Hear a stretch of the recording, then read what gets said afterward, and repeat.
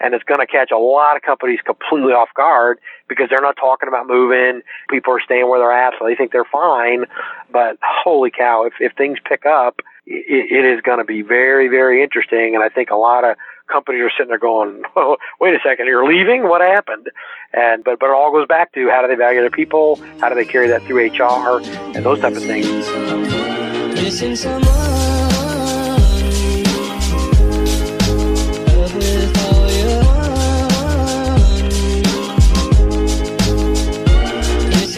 Hey everyone, it's Matt here for another episode of Thinking Inside the Box, the show where each week we tackle the most complex issues related to work and culture. If you're interested in checking out our other content, you can find us at bentohr.com or wherever you find your favorite podcasts. In today's episode, we chat with Ralph Chapman, a Garland, Texas-based recruitment expert with over 15 years of experience placing senior HR leaders. And as the founder of HR Search Pros, Ralph has a unique vantage point on the seismic shift happening inside of organizations today. Why, you might ask? Well, increasingly organizations are looking for HR leaders that transcend the traditional administrator archetype and are actually more like cultural architects. The very definition of work is changing, and organizations must adapt to become equally adept at operating in the physical and digital worlds. It's become a hybrid. And HR professionals are the tip of that spear, tasked with identifying, attracting, hiring, developing, and retaining the employees necessary to realize success for organizations in this new normal. Ralph is tasked with finding the HR executives needed to make this transition. And it's no small task. Every day he's speaking with boards and executive teams who expect more than ever before from their HR leaders. And he's speaking with the HR leaders themselves who are looking to rebrand, retool, and reskill in order to remain relevant. This is the leading change inside of organizations. And over the next 45 or so minutes, Ralph and I discuss what he's hearing and what he's seeing in the marketplace, for his impressions of 2020 and what he thinks 2021 holds for us. If you want a roadmap of how organizations are looking at talent differently going forward, this is the episode for you. And it was certainly one of my favorite chats in recent memory. So without further ado, Ralph Chapman. Ralph, how are you doing today? Doing great. How are you? I'm doing well. It's the holiday season here in Canada, and I'm looking forward to this conversation to kind of send things off on a positive note into 2020.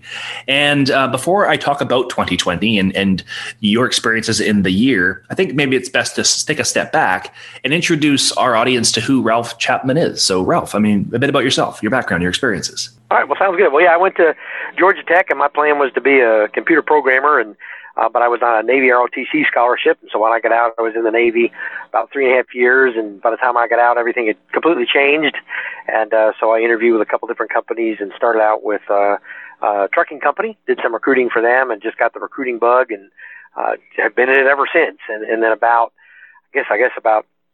15, 20 years ago, got into the search world business, and it was just kind of an interesting change, but I've always had a passion for HR, and then transitioned to just placing human resource professionals about 15 years ago, and then went out on my own about 13 and a half years ago now, and it's been a fun and interesting ride, but our focus is just placing HR professionals, predominantly U.S., but any industry, typically, director and above level, but we've worked all sorts of different searches, but it's kind of a broad spectrum of different things within the HR realm. And I've been doing that for a while and just been certainly very blessed. Yeah, you touched on it, but I was going to ask you maybe a bit more specifically of all the professions. And yeah, I've been in the corporate world for most of my, adult life. And when I look at the traditional siloed functions of a corporate entity and marketing and operations and finance and IT and then HR to me is a very specific niche area, and it's an area of practice that not a lot of search firms focus in on. They do it in addition to other parts of their business. I'm just curious for you, Ralph, why specifically have you focused in on HR? Well, it was kind of funny because, like I said, I kind of fell into recruiting, and then and I worked with a search firm that we tried to work on all sorts of different roles, be all things, all people, and there was just a lot of frustration on the company sides or client side going, hey, we've got 50 different recruiters, what makes you special? And, there's nothing real specialty or whatever. And so I started kind of chewing on that and thinking about it. And then what fell out to me is, had a passion for HR. It was just kind of funny. The different roles I've had, always had, even in the Navy, had a tailored part that was HR. And so I was like, well, gosh, I ought to do that. And then you think about it, part of it too is it's a great way, because one, and you said exactly, there's not a lot of firms that do it. And then two, I was thinking, okay, if I'm placing just HR folks, those are the people I'm talking to every day, it can be a great situation. We can talk about the marketplace, and we've been, again, super blessed. A lot of companies that we work with now, we started out just talking about HR. Hey, Ralph, don't need any help right now. Got plenty of search firms, whatever, who are you? And then we developed that relationship, and they realized, hey, we know what we're talking about.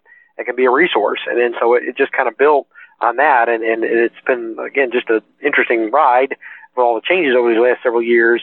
But just, again, kind of something I fell into, and looking back, it was a great idea. It's worked out better than I even imagined or thought, and because we're talking to those specific people. And I know a lot of other firms that do all kinds of different things get all frustrated, HR doesn't respond or whatever. But, we've, again, have had great experiences with the HR people that we've gotten to know over the years, and certainly layoffs or things change wherever they are, we've already got that contact, and now we can switch and transition and help them out as they look for a new role too. And so it's just been a neat situation, and it's been a great niche. And like I said, and it's funny because I love cold calling, talking to companies for the first time, and we got plenty of search firms. Like, what I do is just HR. It's like, what now? that's unusual, and it kind of allows us to get a kind of foot in the door, at least have a conversation. And we as HR folks always like to talk about HR and what we're seeing. And so it's, like I said, it's worked out very, very well. So a little different, but we love it. Well, you hit on a few things there, Ralph, and I think you're right. HR folks, specifically in the search space, are inundated with firms who are cold calling, reaching out for business. Everyone's offering something that is unique and special and different. And the more time you spend in the profession, the more you realize that there really isn't a lot that differentiates firm to firm other than relationships. Exactly. And the fact that you specialize in the profession is unique, and I'm not surprised that it lends itself to deeper relationships, because, spending that much time focusing in on HR, you get a greater appreciation of some of the challenges that are come along with the profession. And when I look at 2020, it's probably the biggest gross understatement I could make. It's been a challenging year for HR professionals. Yep.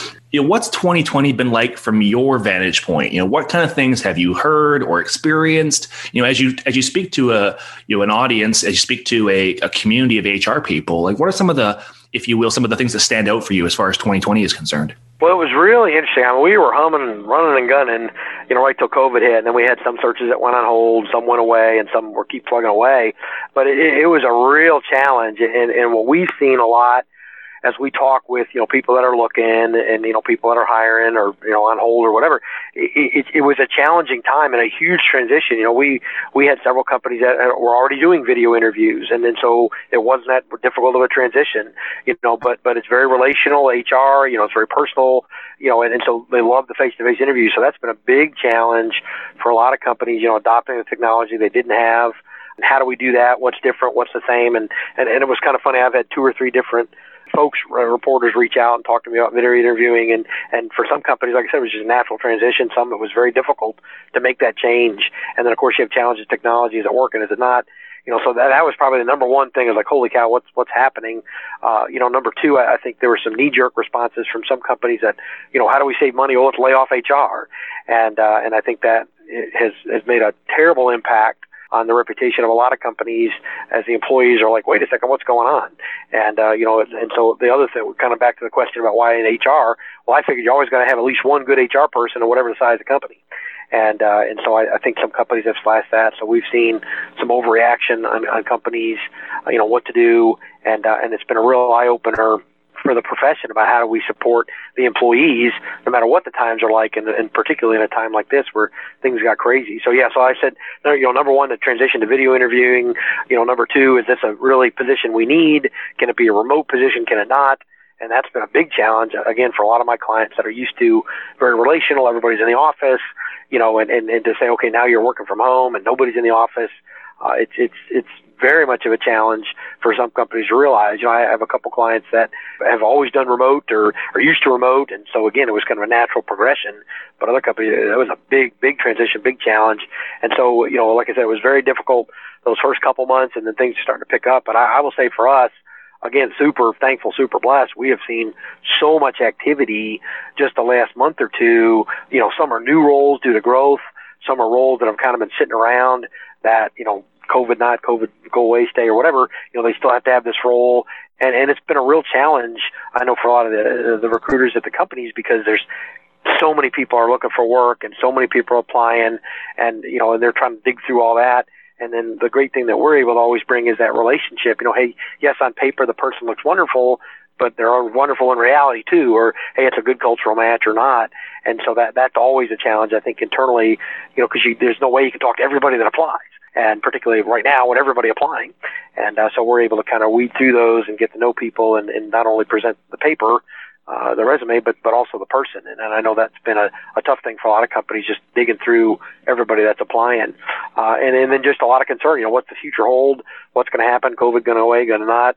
So there's a lot of uncertainty, but things seem to be leveling down a little bit from the company standpoint, and we've got to have some strong HR leaders in here.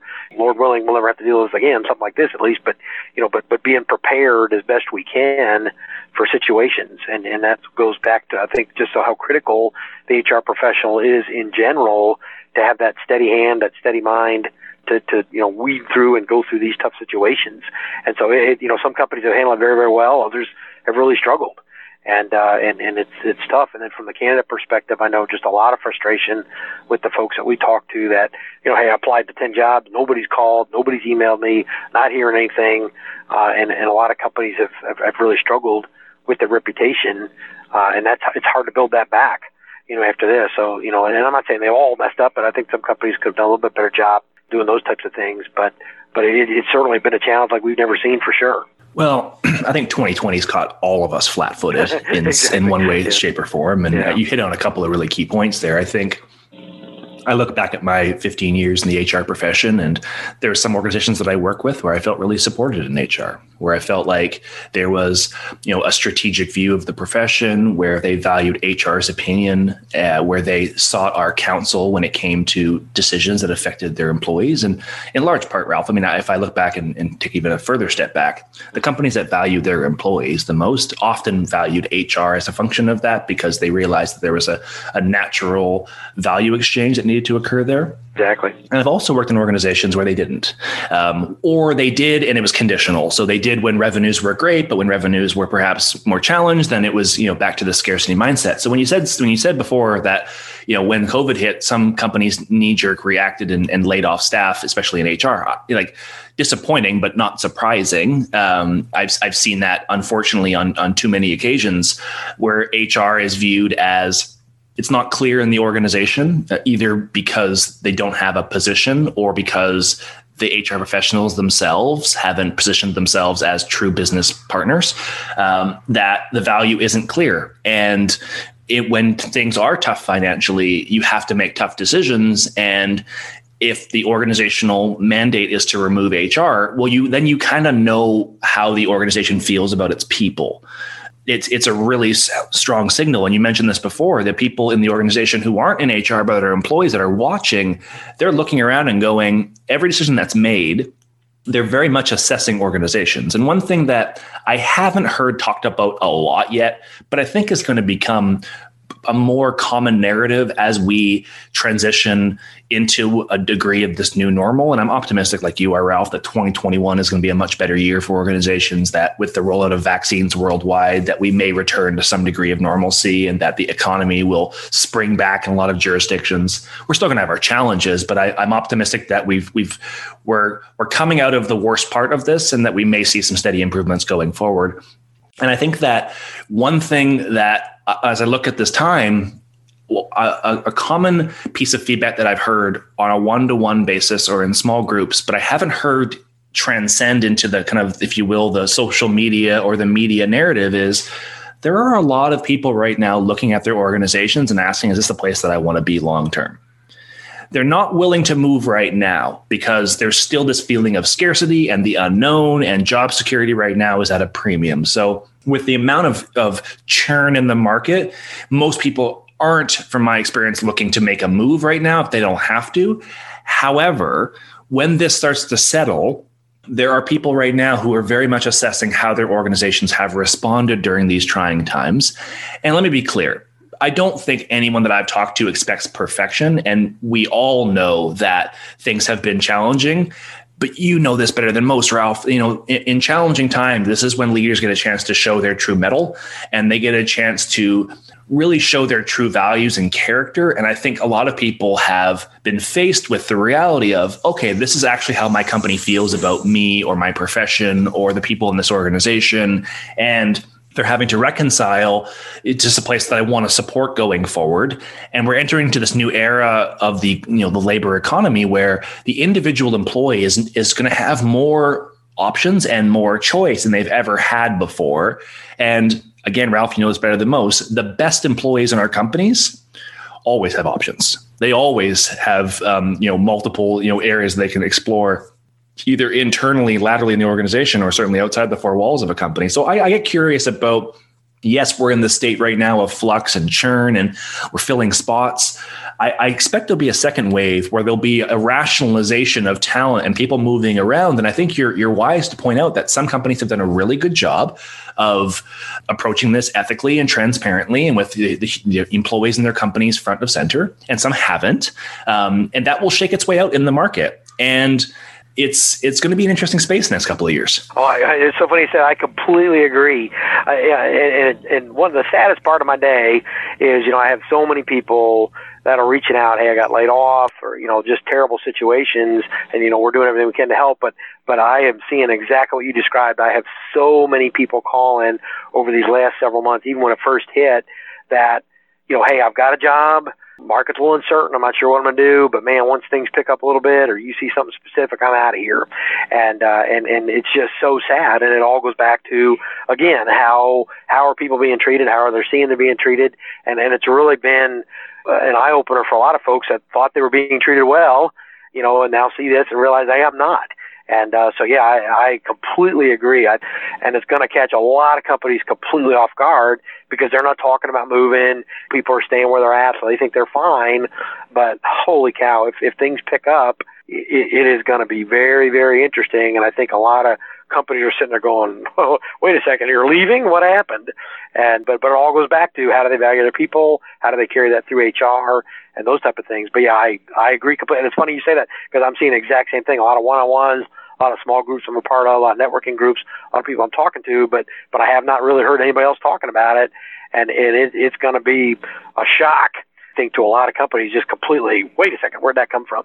So yeah, it's funny you bring that up. Yeah, and you reap what you sow in some ways, right? So at the end of the day, I don't want companies to experience any more disruption. And like you, a lot of how I spent the first part of 2020. I mean, I've joked about this a few times, Ralph. I mean, this is the first year that I haven't been in a corporate HR executive role since the early 2000s. So I very much felt like a firefighter without a fire station at the first part of the year, because everything's going left, right, and up and down, and it's all hitting the fan. And I'm used to being in that situation. Okay, well, if it's hitting the fan, how am I going to respond for my organization? What do they need me to do? And running my own small business, it was a very different context. It was I found myself talking a lot to HR executives in February, March, April, May about some of the challenges they were facing, whether it was closing offices or testing, or having to do, as you mentioned, large scale layoffs, and, senior HR executives from around the world. And it was, it started out with people in Asia Pacific, and then it went over to Western Europe, and then it went to North America, then South America. Like, I could almost trace the pandemic and how it was flowing based on the calls that I was getting in. And, these are just people calling me and asking for my advice, because I've, had experience with large scale transformations before and been part of organizations that have gone through some pretty significant crises. And the stories that I was hearing they were breaking my heart in terms of, as I said before, when things are less than ideal, when there's a very real risk, some leaders rise to the occasion and some leaders don't. And in those organizations, I would hear stories about managers realizing that employees in their business had COVID, but not willing to close down offices. I was hearing stories of managers realizing that they were going to have some headwinds around revenue, and then laying off a third of their staff prematurely, only to try and rehire half of them back 2 weeks later. Like, just some really bad decisions because people were scared and they didn't have information and they didn't have the leadership, if you will, muscle to be able to withstand all of the chaos and not pass it on to their organization. I mean, one thing that you learn very early on in HR, it's a profession where you don't have the proverbial stick. There's no role in HR that I've ever seen where you can walk around a business and say, you should do this because if you don't, there's consequences. Like, HR is about influence and persuasion and relationships. So you learn that you're only going to go as far in terms of your impact as far as your relationships will take you. And that means interacting with lots of different kinds of people, and in a lot of ways acting as a conduit or a buffer between the business and the front line or different business leaders, because you're in some ways sheltering the business from the imperfections of leadership so that they can, carry on and do their jobs. Because a lot of things that you see sometimes at the C-suite or at the board level are things you probably wouldn't want your organization to know about, because some of the questions that are asked and some of the opinions that are held are so detached from empathy and emotional intelligence that you're like, how do you have responsibility for other human beings? It's shocking. And it's a reality because we all come at these things from different ways. So I know that in COVID-19, when the urgency and the seriousness ratchets up, some people lean into their network, they lean into support, they ask for opinions, they crowdsource solutions, believing that they don't have all the answers and they needed to make this a group effort. And some isolate themselves from other people and start to make really quick decisions that are very, very siloed, often not taking into the broader picture into account. And we're talking about this in an HR context, Ralph. I bet you if I had a CMO or somebody focused in on marketing search, they would have a similar type of a narrative around some of the things that happened externally from a branding perspective that companies would have done during the last year, because they were so focused on maybe they turned off the taps around messaging and branding and relationship building in the marketplace in service to saving money or making more knee-jerk decisions. So I hope that in among all of this, that organizations and their leaders, I mean, you hate to have this trial by fire, but if you can learn something from this experience and be able to bring that with you in a leadership sense going forward, it's that when these things do happen, you have an opportunity to show up and be a solid, consistent, ethical leader in times like this. And it doesn't require you to be right. It doesn't require you to know everything. It doesn't require you to be superhuman, but it requires you to lean into some vulnerability, to ask people for help, to ask people for advice. And that's what people are craving in the 21st century. The days of the leader who knows everything and dictates from the office down to this factory floor, that leadership style is declining in currency, and it doesn't do you any favors, especially at a time like COVID-19, where it would seemingly, from my perspective, be the perfect opportunity to say, hey, I don't have all the answers.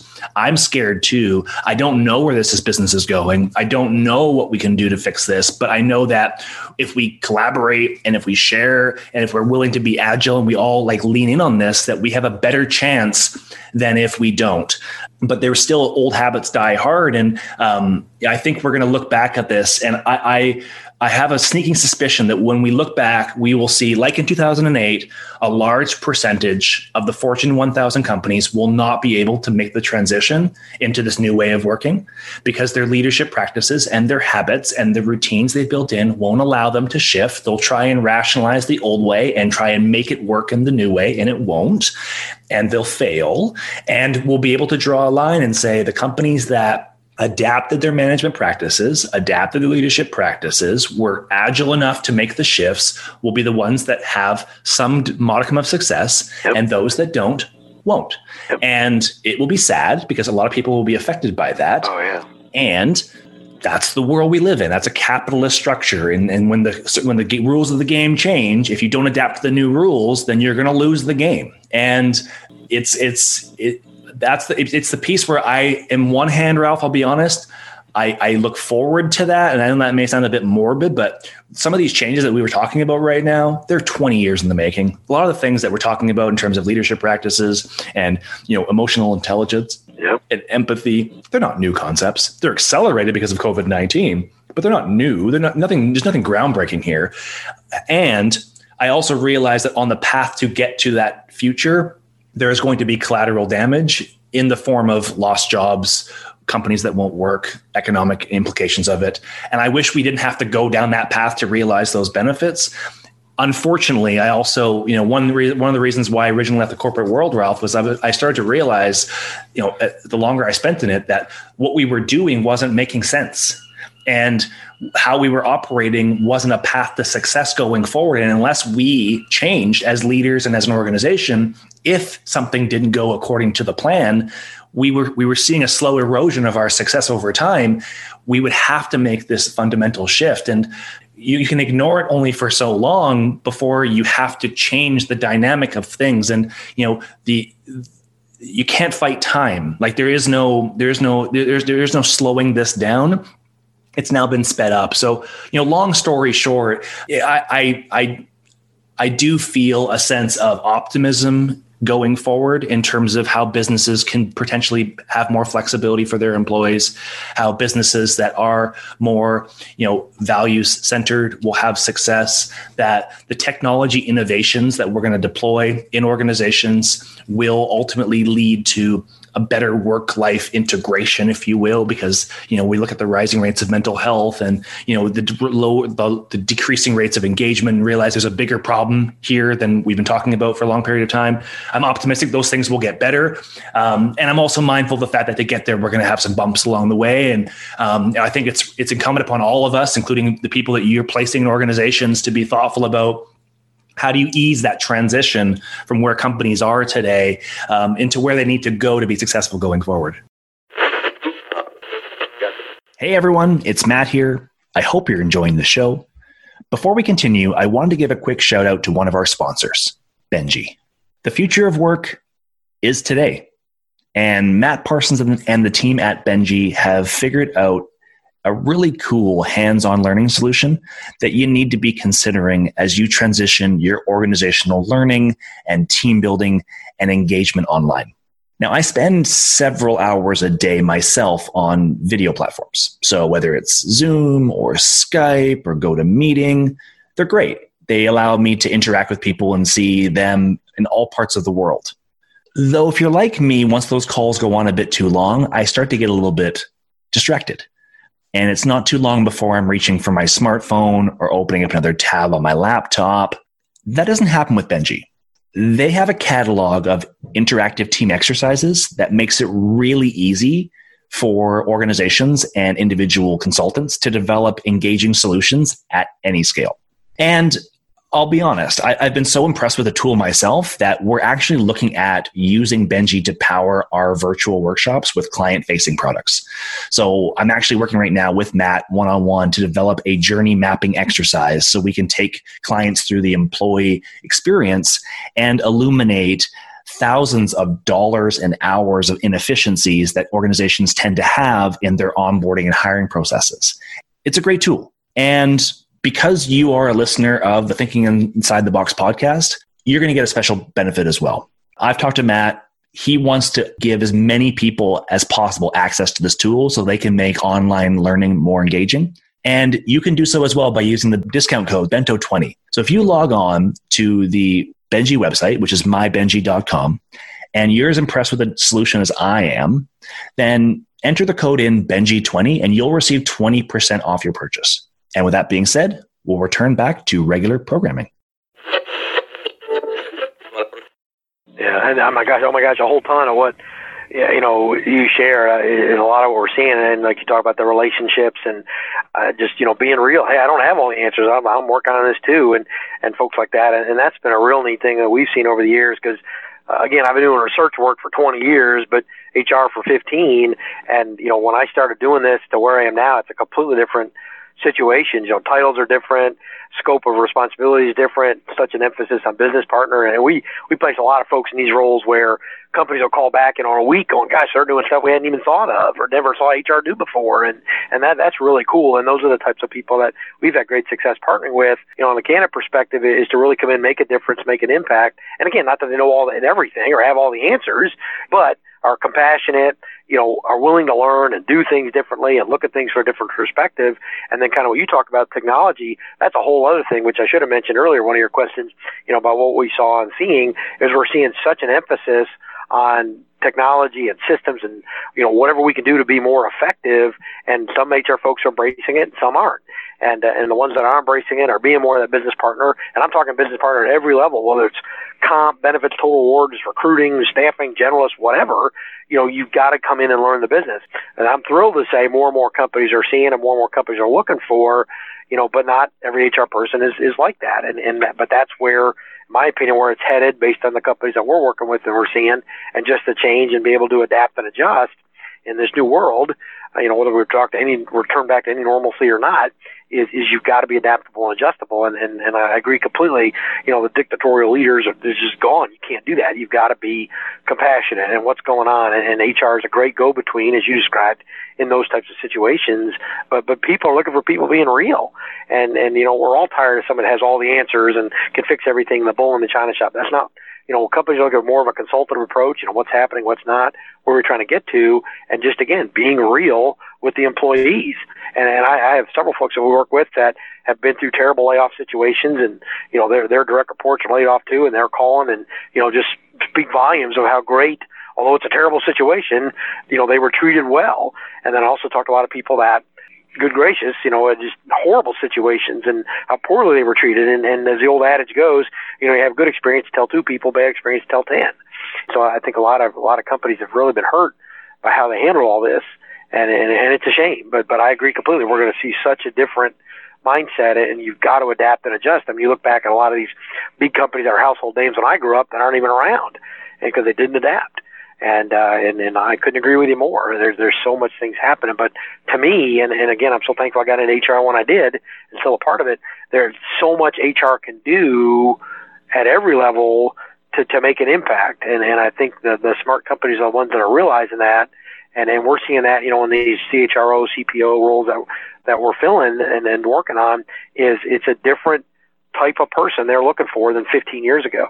And, they want that well-rounded, touched on everything and involved in everything and really ingrained in the business. And a lot of our companies, a lot of questions they ask our candidates, you're in a business meeting, what questions, what things are you asking or what things are you bringing up that the business people hadn't even thought of? And so that's how ingrained some of these companies are looking for HR to be. And boy, that's a great situation. In my opinion, it's a great situation to be in as an HR. I'm doing all my HR things, but boy, I'm part of the business. They realize how valuable I am to the business and an impact that can be made by just bringing up ideas and looking at it from an HR perspective. And so to me, it's a real exciting to have those things. I mean, it's horrible to go through what we're going through to see that, but it's great to see that companies are realizing, hey, wait a second, where's HR? They need to be involved in this. Or if they're involved, hey, we need to listen to what they're saying. They've got the ear of the people. You're right. And I mean, if I could just summarize what you said, I think you've hit on a couple of key points. And I want to really drive this point home because as we discussed offline, Ralph, a lot of the people who listen to this podcast are either business leaders who work in HR profession, or they certainly have a deep relationship with the HR profession because they're running small businesses or they're in marketing.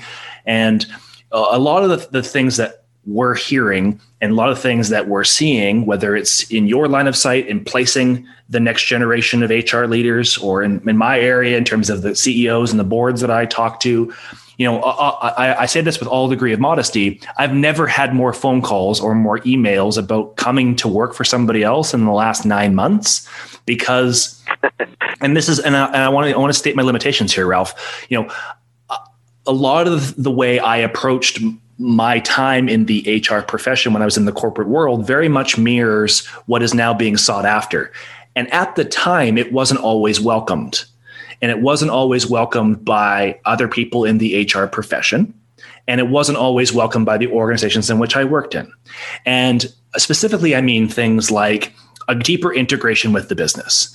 So I've had, over the course of my time when I talk to people about they say, "Man, Matt, what's wrong with HR? And how do we transform HR? How do we make it better?" I put it in really simple terms. And I use the basic analogy of supply and demand in an economic context. Demand is what companies want and what leaders want from HR. And you know this better than most, Ralph. It's uneven. There are some organizations that want HR leaders that are, business partners, understand a P&L, understand the deployment of technology, data, and bring a level of compassion and empathy and values to their practice. And then there are some organizations and leaders that want HR to play that traditional personnel role. Administration, compliance, box checking exercises. And in doing that, they set a tone for what is possible within the HR profession. And I've worked in some of those organizations on the latter hand where I can try and innovate and bring forward business ideas and get told, no, go back into your lane. Your job is to make sure we don't end up in court or on the front page of the paper, which mitigates the effect that I can have as an HR professional. So that's one part. Exactly. The second part, because it's very easy to paint organizations and leaders with a brush, but we also have to look in the mirror ourselves. A lot of the flack that I took early in my career, especially in HR, was from other HR professionals who, when I would raise ideas about using data and technology and agile methodologies on a more consistent basis, would say things like, "Well, Matt, data is the domain of IT. P&L is finance's responsibility.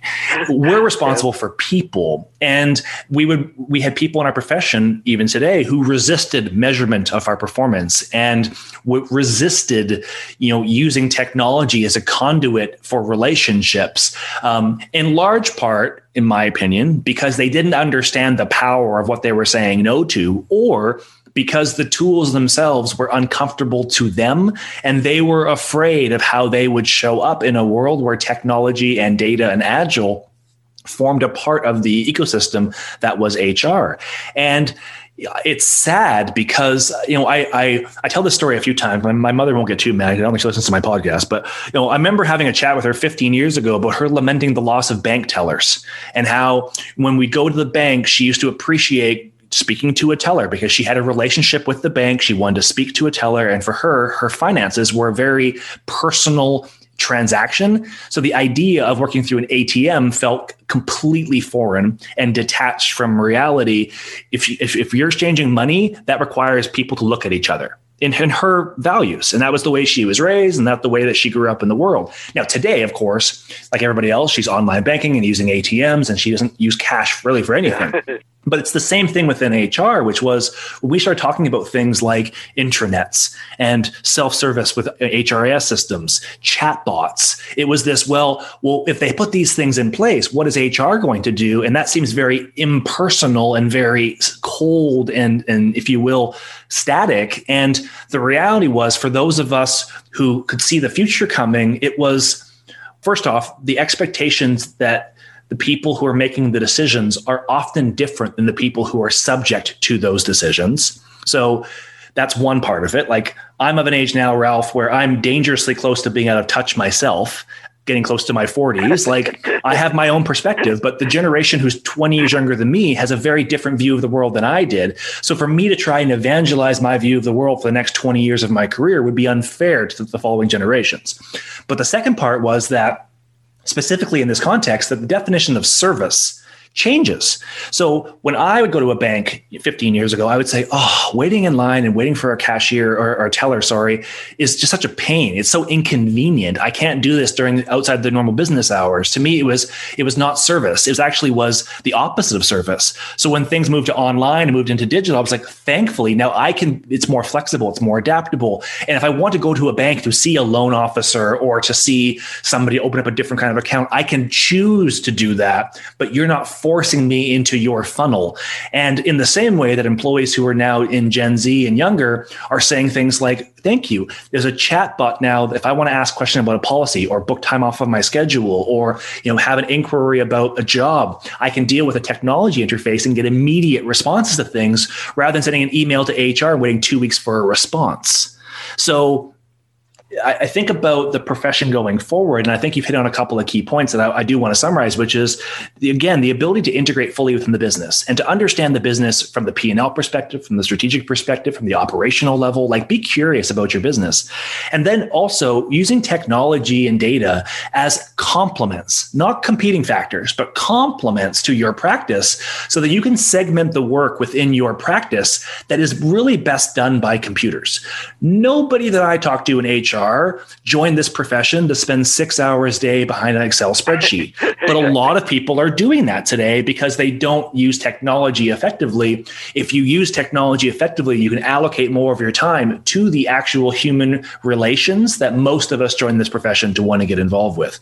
But there's this fear of loss and this fear of, if we bring in technology, we're going to be replaced. And I think as we look to the future, Ralph, and I want to ask you this question, the business is changing, and we're talking a lot about what's changing in the short term. But as we look to the medium and long term, I'm curious, how do you see companies evolving into the future? And secondly, how do you see HR's role evolving into the future? Well, I think, and that was one of the neat things when I first spoke, when you talked about technology and your vision, it was just exciting because we're seeing that more and more with the roles. And I think sadly some HR folks, oh my gosh, it's going to take away the personal touch or whatever. And I always laugh and I say, we've lost the human and human resources. And so often, but again, the using the technology wisely, I think, is the key. And like you said, augmenting what we're doing to allow us to do the things we need to do. And instead of automating a lot of basic tasks. And so that's been exciting to see. And I think we're going to continue to see more and more of that. And I think the HR folks that are embracing that, and companies that are embracing HR more, are going to realize, hey, we do need to invest in these systems because it'll help out here, here, and here. And so I think that's where we're going to, because I think back to when I first started, again, just HR myself, and then just focusing on placing HR professionals, and where we are now, there is such a drastic difference. And so I think, we're going to continue to see more and more of technology. I think we're going to see more and more systems that are more efficient, that are more HR focused, to really make a difference. But yeah, when I think about my kids, and as I get older, you talk about the chat bots. I want an instant response. Everyone wants instant responses. So there's a lot of things that to them is a very personal touch. But to me, being older, wait a second, that's not personal. I want to see you face to face. So it's adapting and adjusting to what people are looking for now, but it's everybody's getting used to that. And I can completely relate with my mom in the banking situation, but I think we're going to see more and more of that. How do we use that technology? But I think the key thing is to keep that human touch in there some way, shape, or form, to keep human resources. I think we're going to need that. And so you can do the extremes. Oh no, it's all got to be manual, all got to be this to keep HR the way it is, or hey, it's all got to be automated. I think a good blend is going to be the most successful way to do that, is to having the systems there that make the job easier, that automate a lot of the tasks and allow you to do the things that you want to do and need to do as an HR professional, and certainly get involved more in the business. I think is where we're going to continue to see. You're see it too, all these technologies every day. There's some new technology that's making this easier, this stuff we never thought we could automate before. And I think we're going to continue to see a lot of that. I know a lot of AI stuff going on in HR. We're seeing recruiting and things like that. But I've heard the story, we're going to, automate HR. Well, you, in my opinion, you can't. You're always going to have a human piece to it. And I think the companies that realize that and figure out how to do that are going to be the ones that are most successful, and the HR leaders that embrace that technology can do that and are willing to do that and make those differences, make the change. I think are going to be the most successful. So yeah, again, technology. I think we're going to see a lot more and more advances along those lines, making it easier to automate a lot of these tasks and make for more instantaneous responses and things like that. So it's been real exciting to see that, and more and more. And it was kind of sad. It made me think, probably about 4 years ago, a good friend of mine, head of HR, was interviewing with a company on his own, and the CEO finally stopped him and said, hey, we're just not ready for your view of HR yet. And I'm like, how sad that they have such an old view. And I'm dating myself, but I call it John Wayne HR, all transactional and years old, as opposed to making a real difference and being that business partner. And companies need to see that, need to embrace that. And I think the HR leaders that realize that, are doing that, are the ones making a real impact and making a real difference. And that's what's super exciting as we work, on these roles and talk to companies about their openings, these senior level HR leaders, number 1, number 2, number 3, or whatever it is, how they view And I think about the conversation I had with them 5-10 years ago, and now what they're looking for, and just how things have changed, and wanting more involvement and really learning. I think that's super exciting, because you, as HR, instead of sitting in your little corner, planning parties and keeping people out of jail, there's so many more things you can do to impact the business. And so exciting, it is exciting that we're seeing companies realize that. And I think that's the future, the people that approach it that way, because the ones that it's all transactional and all day to day, and I'm going to be in my office if you need me, that's gone. We placed a HR manager / director at a plant one time, and it was so sad. The reason they called us was, Ralph, people don't even realize we have an HR person. They're in their office all the time. We place somebody, Ralph, we love this person. They're out in the plant. They're out on the floor. They're getting to know people. They're making an impact. They're in the business meetings, and that's exactly what we're seeing across the board from companies, is people willing to step out of their comfort zone in HR and make a difference and make an impact. And so anyway, long-winded, sorry. But yeah, I think a lot of technology, a lot of changes there, a lot of companies embracing technology, utilizing it, and a more encompassing technology as opposed to, this for IT, this for marketing, this for HR. How do we pull all this together? And I think we're going to see a lot of success in systems like that everybody can access and we all see together, all on the same page. Ralph, you never have to apologize about being long-winded on this podcast, because I set the tone for that. Don't worry. Don't worry there. And I think you're right. And I think, if I could pull up my crystal ball and look into the future, I look at, and again, this comment is either going to age exceptionally well, or we can look back at this, Ralph, and laugh at me. And I'm good for either scenario. But I think about the natural evolution from the industrial economy into a knowledge-based economy, where before the value of you and I would be measured by the amount of widgets that we would produce on the factory line at the end of the day. Very clear. Outputs were ultimately inputs in terms of us being present on the shop floor, and outputs were how we assess performance. We're now in a knowledge-based economy where it's very difficult to tell if somebody's giving you their best effort. It's very difficult to measure creativity, innovation, and teamwork in terms of the gap between what people are providing and what they could provide, which ultimately goes back to HR as a profession. I think the profession evolves from administrators into true architects of organizational performance. And what that means is to create environments, and that could be physical, it could be digital, it could be cultural environments that encourage people to bring the best of themselves to work.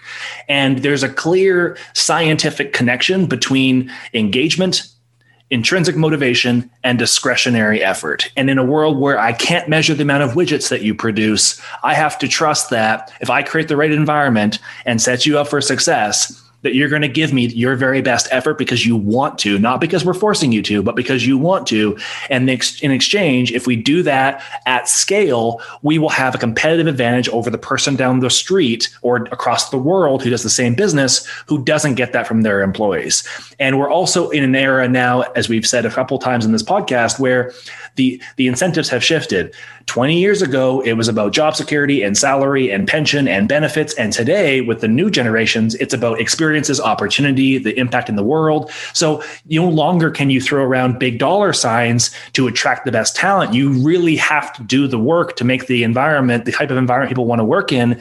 And HR has a huge opportunity to help play a role in that. And whether it's technology and data, we're not asking HR people to become technologists and data scientists. We're asking them to be able to think through the implications of these tools in service to creating human-centric environments. And human-centric environments can mean, hey, Matt, I don't want you to spend 7 hours a day behind an Excel spreadsheet. What I want you to do is spend an hour a day behind your computer, but we've automated everything else in your practice so that you can spend 5 hours coaching line managers and coaching leaders and spending time with employees on the shop floor, because that's what you want to do. That's what we want you to do. And ultimately that job is much more satisfying for everybody. And then you'll give your best to it versus the drudgery of other things that could be you're responsible for. So in a knowledge-based economy, our ability to architect those environments just becomes so much more critical. And I get really excited about that because, to your point, you have to now, HR becomes true, polyglots, in that we're having to be a little bit of psychology, a little bit of technology, a little bit of engineering, a little bit of finance, a little bit of marketing, and blend all of these things together and ultimately become performance coaches at the organizational level for people, but in a way that's very business focused. And I get excited about the potential because I do believe that we have so much more to give at the individual level, at the team level, at the organizational level. And I get excited about a future that includes us viewing people in a different way, because spoiler alert, I don't see the pace of change slowing down. We're not Exactly. going to go back to the way things were. So we can try and insist upon the old ways of doing things. But I think the more that we do that, the more we're going to realize that we're actually doing ourselves a disservice. So I get excited about the future, Ralph, and I'm eager to continue this conversation with you, because I know that you are consistently speaking with HR leaders and the organizations that hire them. And you have a very much a line of sight to the changes that are occurring at the organizational level before they actually affect the organizations. Because we're talking about you're placing cultural architects that the effect of their placements will not be felt in an organization for often 12, 24, 36 months after you place them. You have a window into the future. Yeah, and that's been so neat too. Just talking to a lot of companies, when they have these top roles, they reach out and, we kind of go through, what do you need? What are you looking for? What have you had? What's going on? And it's been really fun talking to them and saying, hey, what if you look at it this way? Or, oh, I hadn't thought about that. Or, hey, what if you look for somebody that's got this kind of a background, maybe a little bit different? Those are a lot of different things that you can bring to bear that you may never have thought of. And so that's been super exciting to show, here's the impact somebody can have doing things you may never have thought of. And then, like you said, what a tremendous impact on the business. And amen to what you said. What a exciting thing to be a part of, to do what you get to do, to really impact the people and not spend your day looking at spreadsheets. To do that, what we all love to do, get excited. And then, of course, that extrapolates out to the people coming in. They want that personal touch. They want somebody who's going to help them and guide them in their career, give them advice, help them to do better at their job. And you take a step back and look at, oh my gosh, what an incredible impact that will have on the company, when you're allowed to do those things and companies realize that. And I think we're seeing more and more of that. I know I've seen more and more over the years been doing this, of companies realizing that, again, keep using the term business partner, but, really actively engaged HR leader across the company lines is huge. And I agree completely. There's so many folks that we've been able to work with and get into these roles, and the company's like, holy cow, we hadn't even thought about that, or, we didn't even know we needed that, or hadn't even looked at it from that perspective, or never had HR do that before. And that's real exciting. And so I think it's really neat. I think we're going to see more and more of that as companies realize, we need to integrate HR better and not just silo it out. So it's just an impact they can have. I knew this would happen, Ralph. I knew that time would fly by, and it did. Yeah, sorry. No, don't be sorry at all. I've so enjoyed the conversation, and I look forward to, as 2021 continues on, that we have a chance to continue this conversation. Hope we can get you back on the podcast to see how things are going with you. I want to encourage anybody listening to this show, if you're looking for advice or looking for some perspective on where the HR profession is going, if you're an HR leader at the senior levels looking for a placement, or an organization looking to place someone at those senior levels, as you can hear through this conversation, Ralph, you're somebody that has an understanding, a deep, intimate knowledge of the profession and where it's going. And, I think it's a huge blessing in today's environment. Those people are rare. So thank you so much for taking the time to connect today, and looking forward to the rest of 2021. That sounds great. Thank you so much, Matt. I really appreciate the opportunity.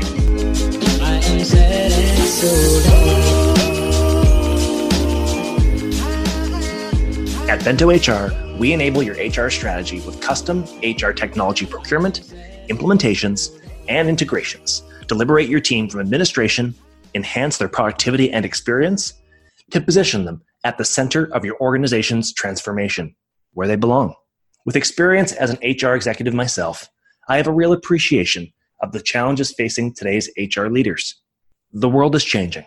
Your industry is being disrupted. Your organization is transforming. And all the while, you're trying to do more with less. You're being asked to simultaneously model fiscal restraint while the expectations of your departments are only increasing. At Bento HR, we can support you at every stage of your transformation, from architecting the strategy to developing and selling the business case internally. We support procurement, implementations, and ongoing sustainment. And we tie it all together with a deep knowledge of the HR profession and over 6 decades of combined experiences from our founding team, who has worked in or supported large HR organizations across multiple industries, including, but not limited to, financial services, technology, retail, transportation, and healthcare. Check out Bento HR today to build your very own bento box, which doubles as your business case for transformation. Leveraging recent research into the upside of digital automation inside organizations, and with your help in answering a few simple questions related to your organization, our Bento Builder will provide a directional business case for change. So log on to www.bentohr.com and build your bento box today.